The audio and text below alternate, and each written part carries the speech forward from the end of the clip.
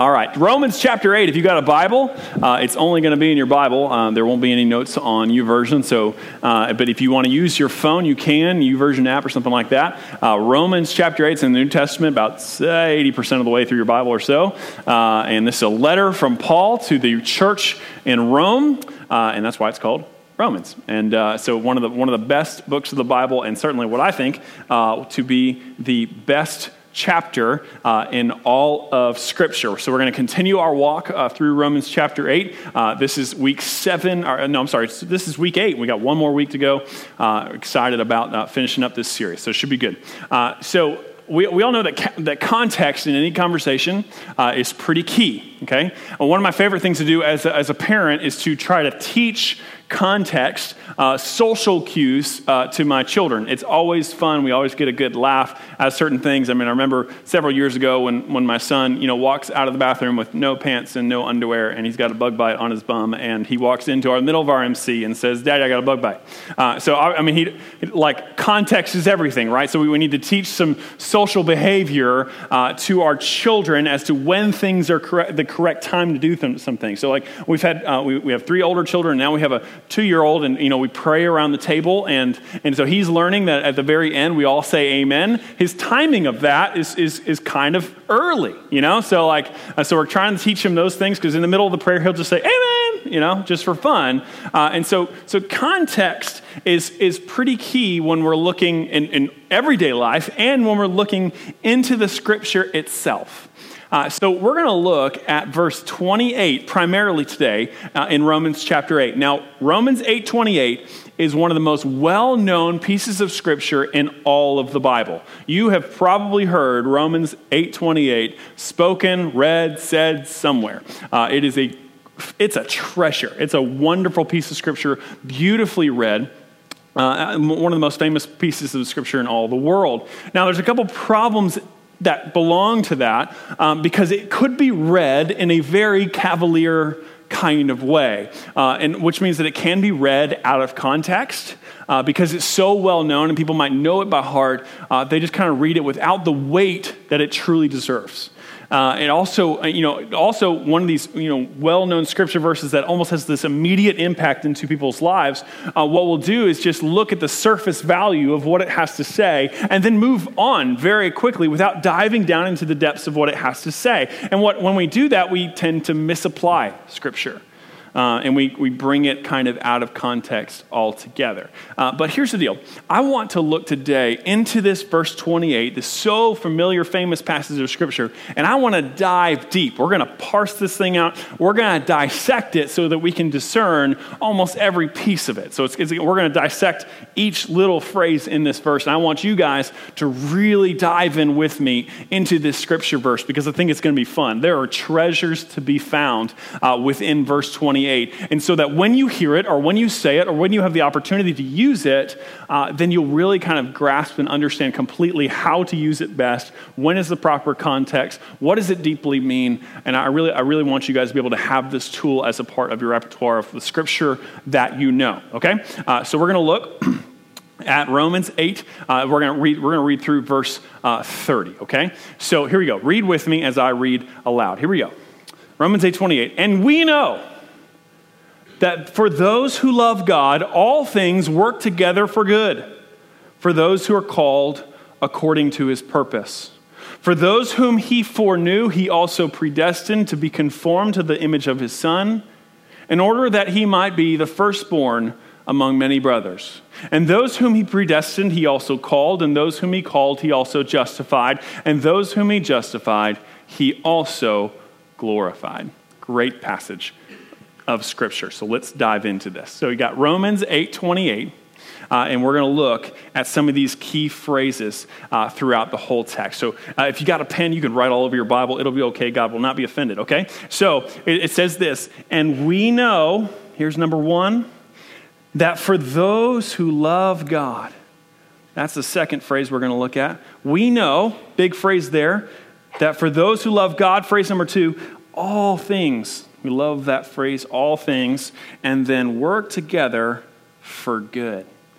phrase number 4. And we know, phrase number 1, that for those who love God, 2, all things, number 3, and work together for good. We're going to look through those 4 specific phrases. What do they mean? What do they have for us? Why are they important? Okay? So let's look real quick at this first phrase. And we know.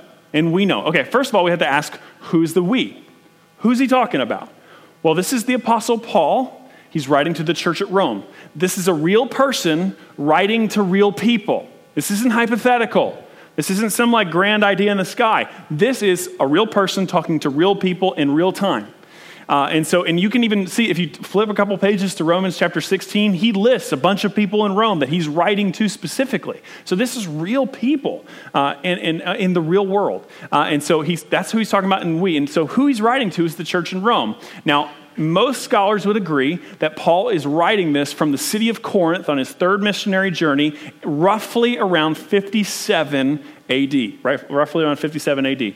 Now, if you're a historian, you might know, I didn't know this because I study it, that's what I do. You might know that the Emperor Nero took over Rome in 54 AD. So in 57, he would have been Caesar at that time. And if you know anything about Nero, Nero was nuts.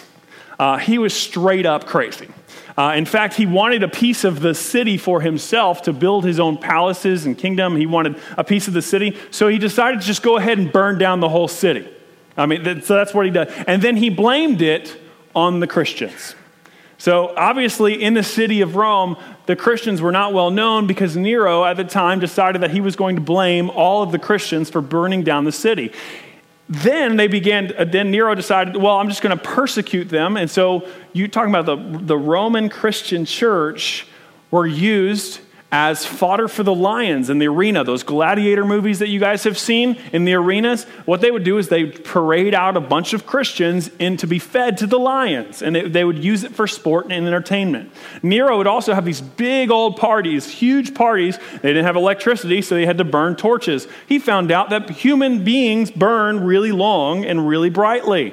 And so he would put them up on pedestals and put Christians inside of cages and light them on fire so that they can light his parties. Pretty tragic. Lots of persecution.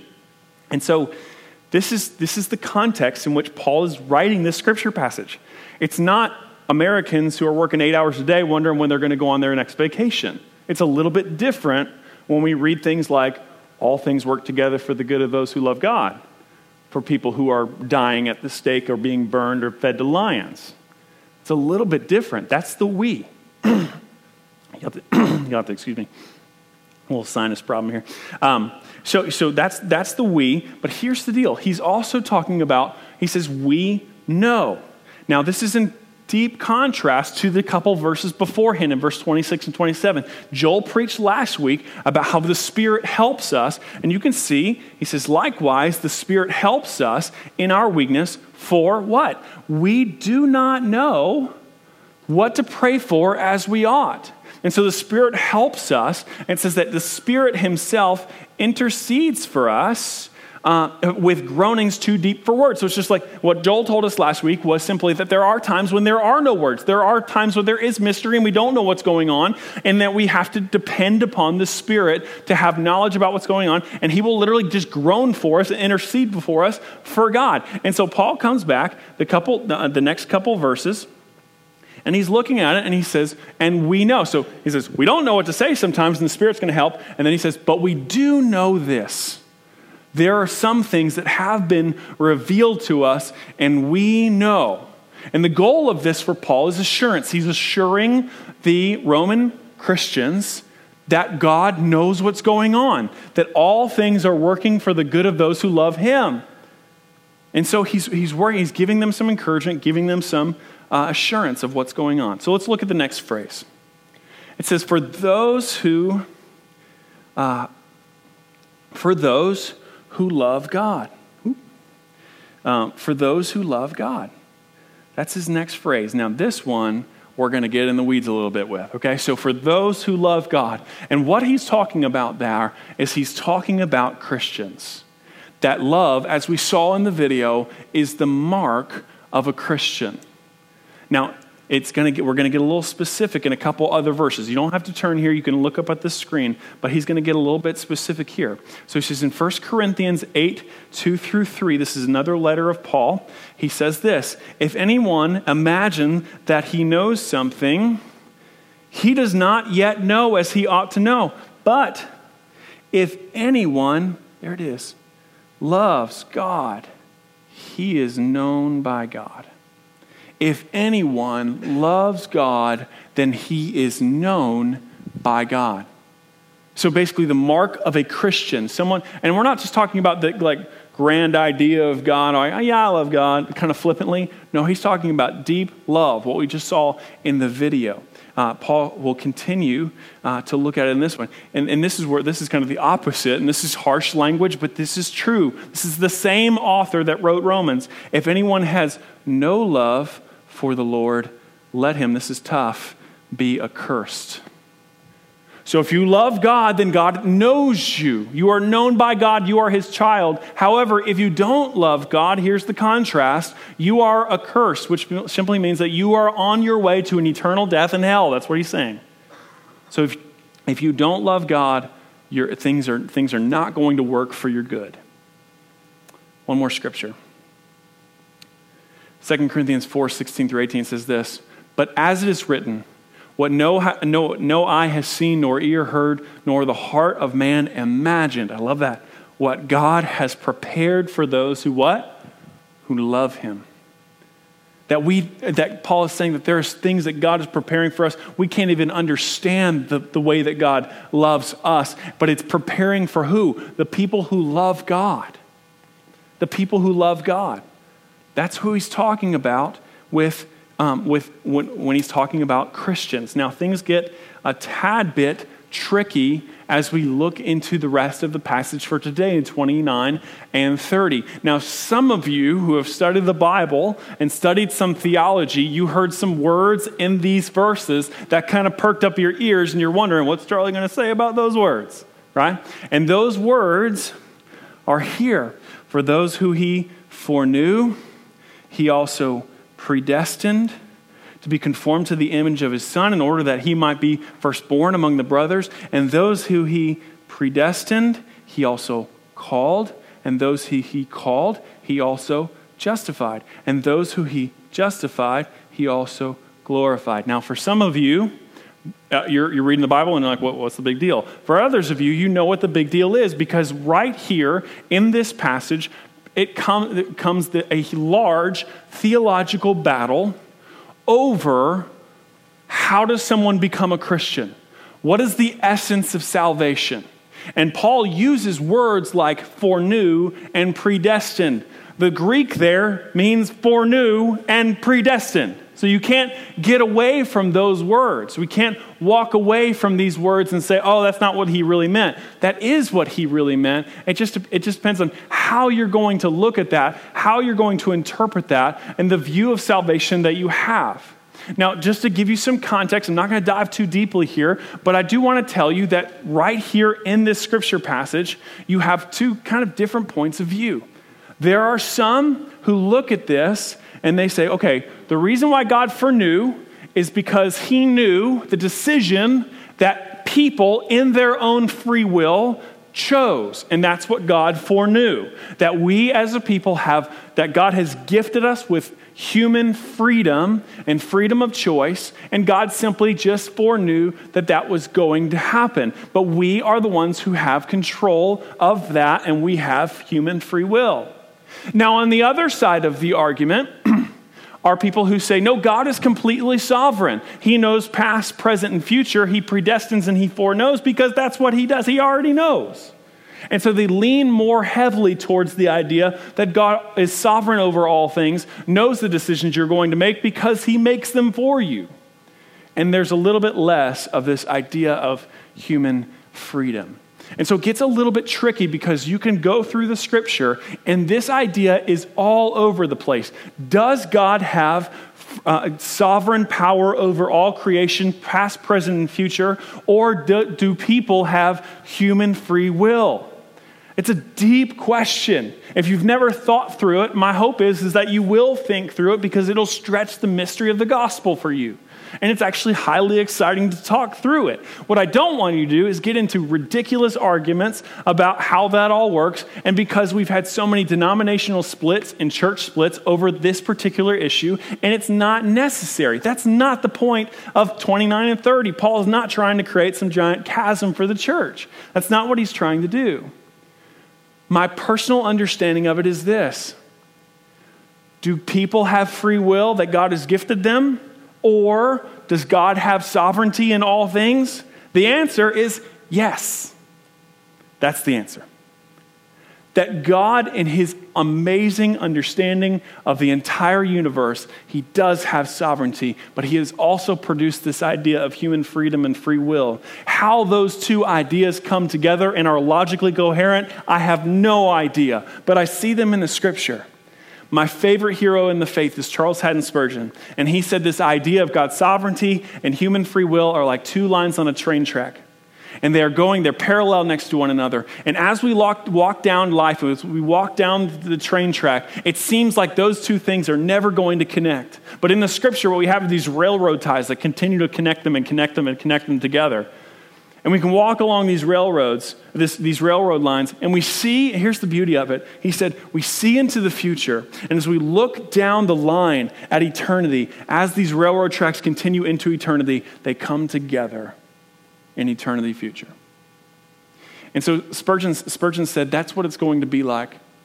That maybe we'll never figure out this mystery of salvation while we're here, but we can walk along those train tracks knowing that we can love those who have a different understanding than us, and that in eternity we will come to know what God has planned there. So I don't want us to get off base with all that stuff, but Paul's simply trying to say here that he knows, that God understands and knows, and that we can make a choice to love him.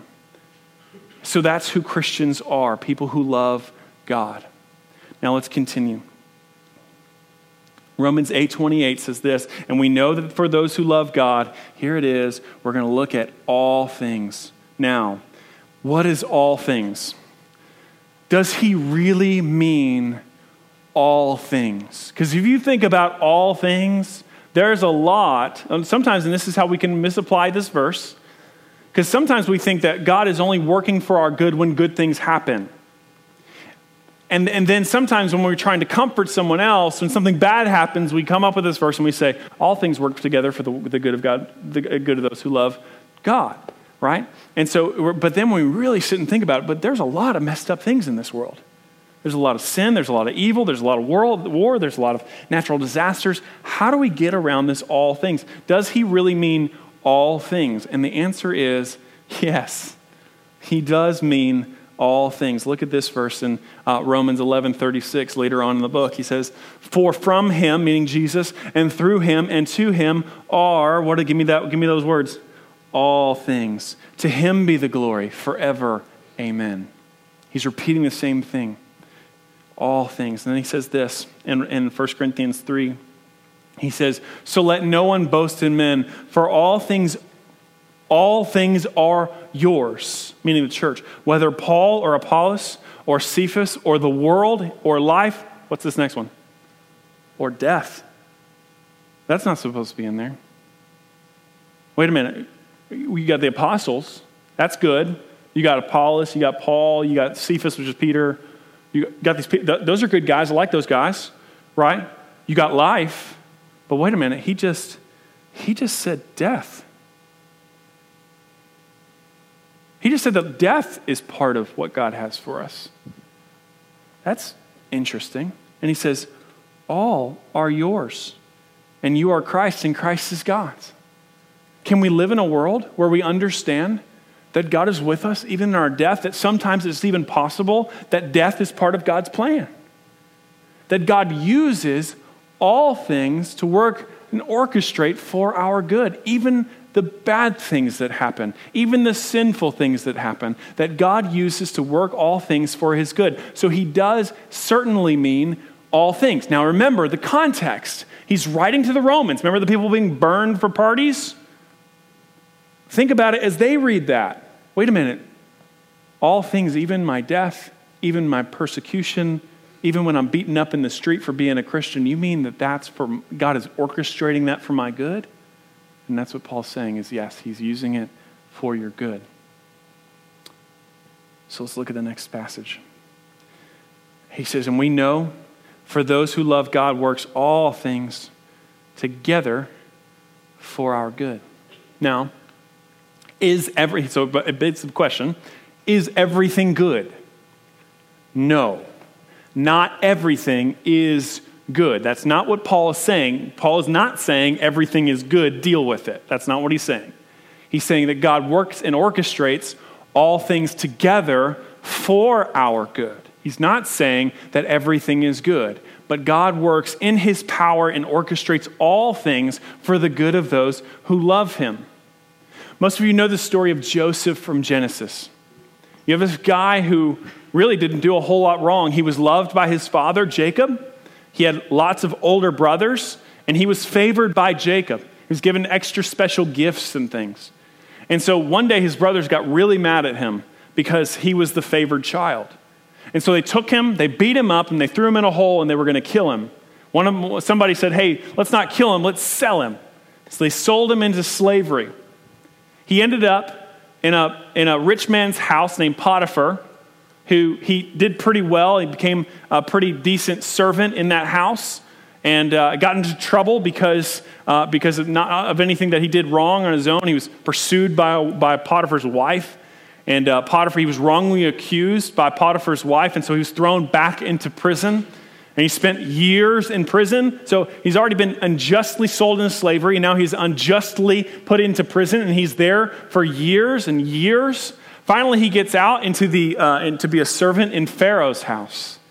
And he rises in the ranks and gets to be second over all of Egypt. Pharaoh promotes him and promotes him and promotes him until he actually is the second most powerful man in the world during that time. That's Joseph's spot. It just so happens that there was a famine in the land, and so all the brothers, they come and they seek him. And they don't know that they're seeking Joseph, but they seek out and they come to Egypt to look for food. And who do they find? They find Joseph there. They don't know that it's Joseph. And so Joseph kind of plays with them a little bit, but eventually he reveals himself to them. Later on in life, they're kind of coming to a place where everything is coming to an end. Their father dies, and they're struggling through what to do next and how they're going to move forward as a family, and are they going to survive as a family, the people of Israel. And Joseph is there, and they think that at the end of their lives that Joseph is going to kill them or betray them or make them pay for what they had done to him because he had lived such a terrible life. And there comes this amazing verse that plays well into Romans 8:28. In Genesis 50:19 through 20, it says this, but Joseph said to them, do not fear, for am I in the place of God? As for you, you meant evil against me, but God meant it for good, to bring it about that many people should be kept alive as they are today. Now, do you think that Joseph, sitting and rotting inside of a prison, thought that? Do you think that he had that in his mind? Oh, this is going to work out for my good. Sometimes when we're in the middle of it, it's really difficult and really hard as we're struggling through suffering. But Joseph, obviously, at the end of his life, comes to the realization that maybe you did it for evil, but God was orchestrating all things for my good, and it ended up to be good. So then think about this. There's many other stories. Think about the story of Jesus. Do you think that it was good that Jesus suffered and died on a cross? No, that wasn't good. God didn't like to see his son dying on a cross innocent, but was the death on the cross ultimately good?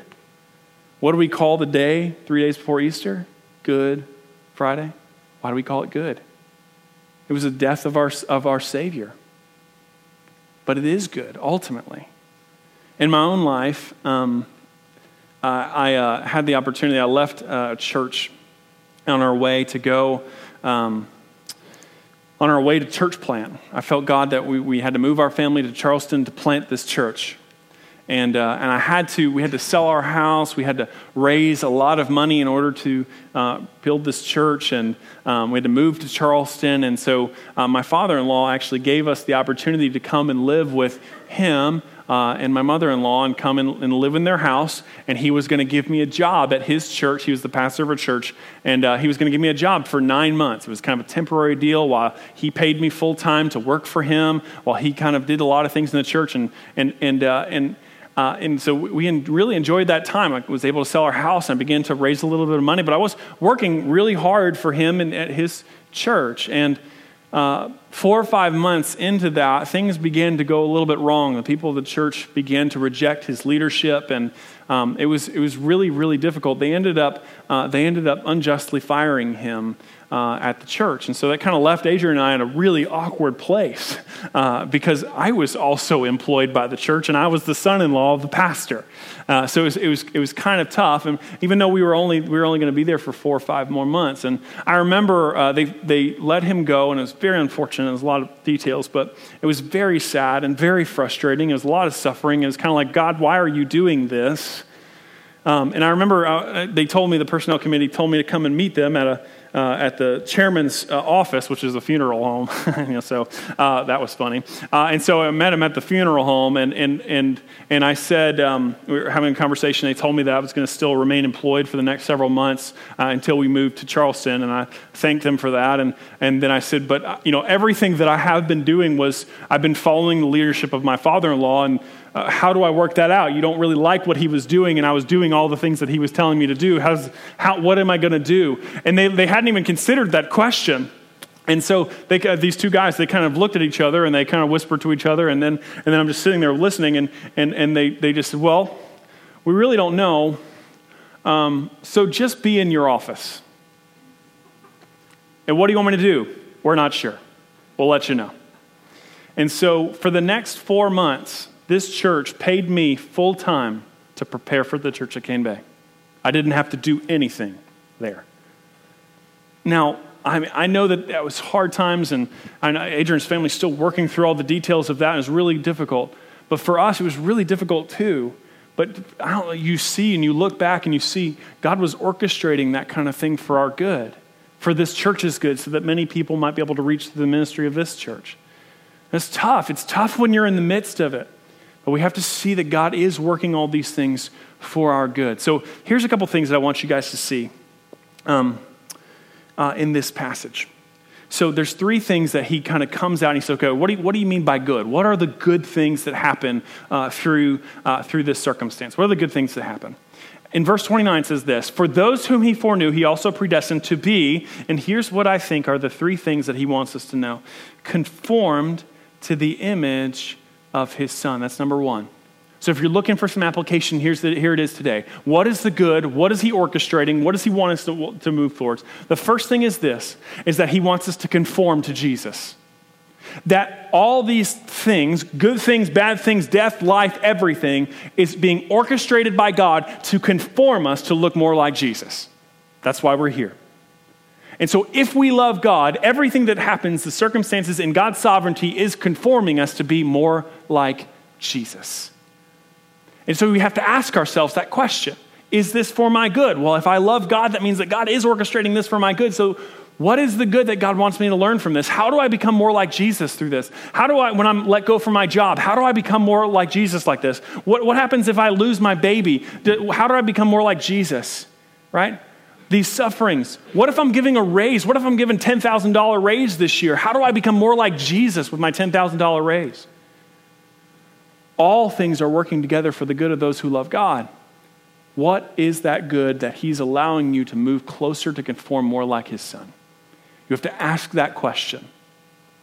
Secondly, in order, it's a little tricky, that he might be the firstborn among many brothers.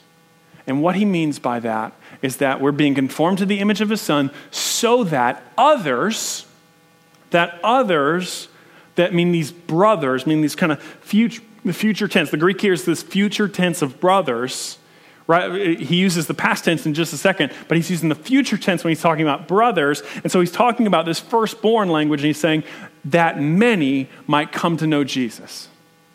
That it is entirely possible that through your sufferings and through all the other things that happen in your life, that people need to come to know Jesus because of your conforming to God's Son. Is it possible that your circumstances are going to help somebody else come to know Jesus? What brought you into this city? Did God orchestrate that together for your good so that other people might know Jesus? So that many brothers might know Jesus as the firstborn in their heart. And so I believe that there's things that happen in your life that have nothing to do with you.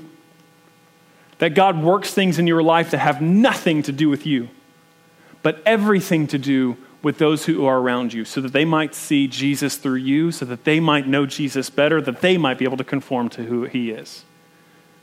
So we think that it's all about us, that our circumstances are all about us, and we're incredibly selfish. Maybe God is trying to teach somebody else through us. Let's think more about what God has planned for us rather than how it affects us all the time. Last one, and I love this.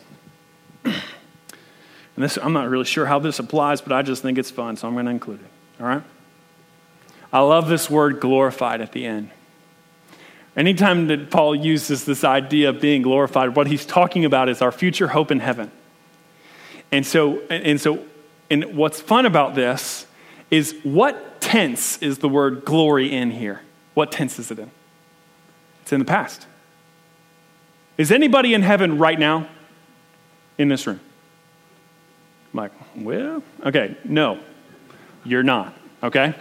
It's going to get better, folks. Okay, so here's the deal. But it's funny that Paul talks about heaven and being glorified in the past tense. Why? Why would he talk about being glorified in the past tense, as if it already happened?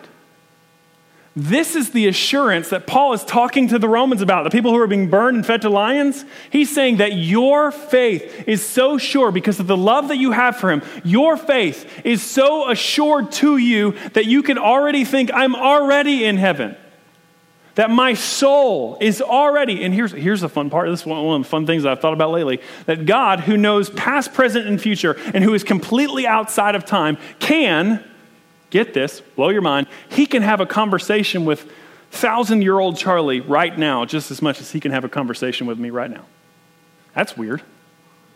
Why? Because God stands completely outside of time. He understands my salvation. He sees my future. He knows it. And so we can be assured of our salvation. If we love him, our salvation is sure, and it is as if we are already in heaven. That's how sure Paul's faith is and what he's trying to communicate to the Romans who are about to be burned alive.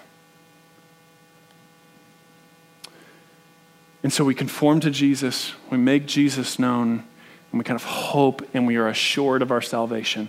The last question then is this. All of it is contingent on this question.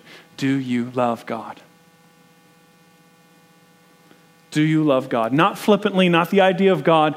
Do you love God? Because if you don't, all things are not working together for you. They're not. All the bad things of this world are not working for your good. They're not. They're working for your eventual demise. And so if we trust God, all of these things that happen to us work together for our good. And so my question is, do you love him? Do you love him? That ahava, do you love him? And so how we understand that is through that Jesus Christ gave his life on a cross so that we might be able to love God. We couldn't love God otherwise. And so Jesus gave his life for us so that as a substitute for us so that we might know this love and that we might be gifted it. And so my hope today is that if you don't know the love of Christ in your life and that God loves you, if you don't know that love, I hope that you would come to know it. That you would ask questions, that you would desire, and that you would just sit there in your seat and pray and say, God, I love you. I need to know your love. And that you would have conversations with others, and you have a conversation with me. I'd love to talk with you about how God loves you and how he desires to save you, and he wants your love, and he wants your affection. And so, folks, church, let's continue to be conformed to his son. Let's continue to seek others and make him known. And let's look forward to our glory one day that is assured to us. Let's pray.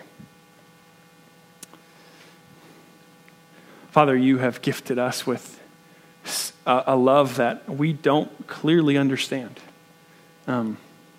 It is so great and so grand that it's a mystery to us how much you love us. And so it's kind of even difficult to live in that love because it's so big and so grand. And so God, I pray that you would give us some picture of that maybe the overwhelming nature of your love would give us understanding towards how much you love us. But God, thank you for working all things for our good. And I know that there are people in this room today who are struggling through hardship and they're asking questions about why. They're blaming others, or they might even be blaming you. But God, I pray that they would help, that maybe this message was for them to understand that you're working, Father. And you're working for their good. So God, I pray that you would help bring wisdom, bring clarity. And for those who are in trouble, God, I pray that you would reach out to them and call their affections to you. Jesus, thank you for loving us so much that you died on a cross for us. You are such a gift. Amen.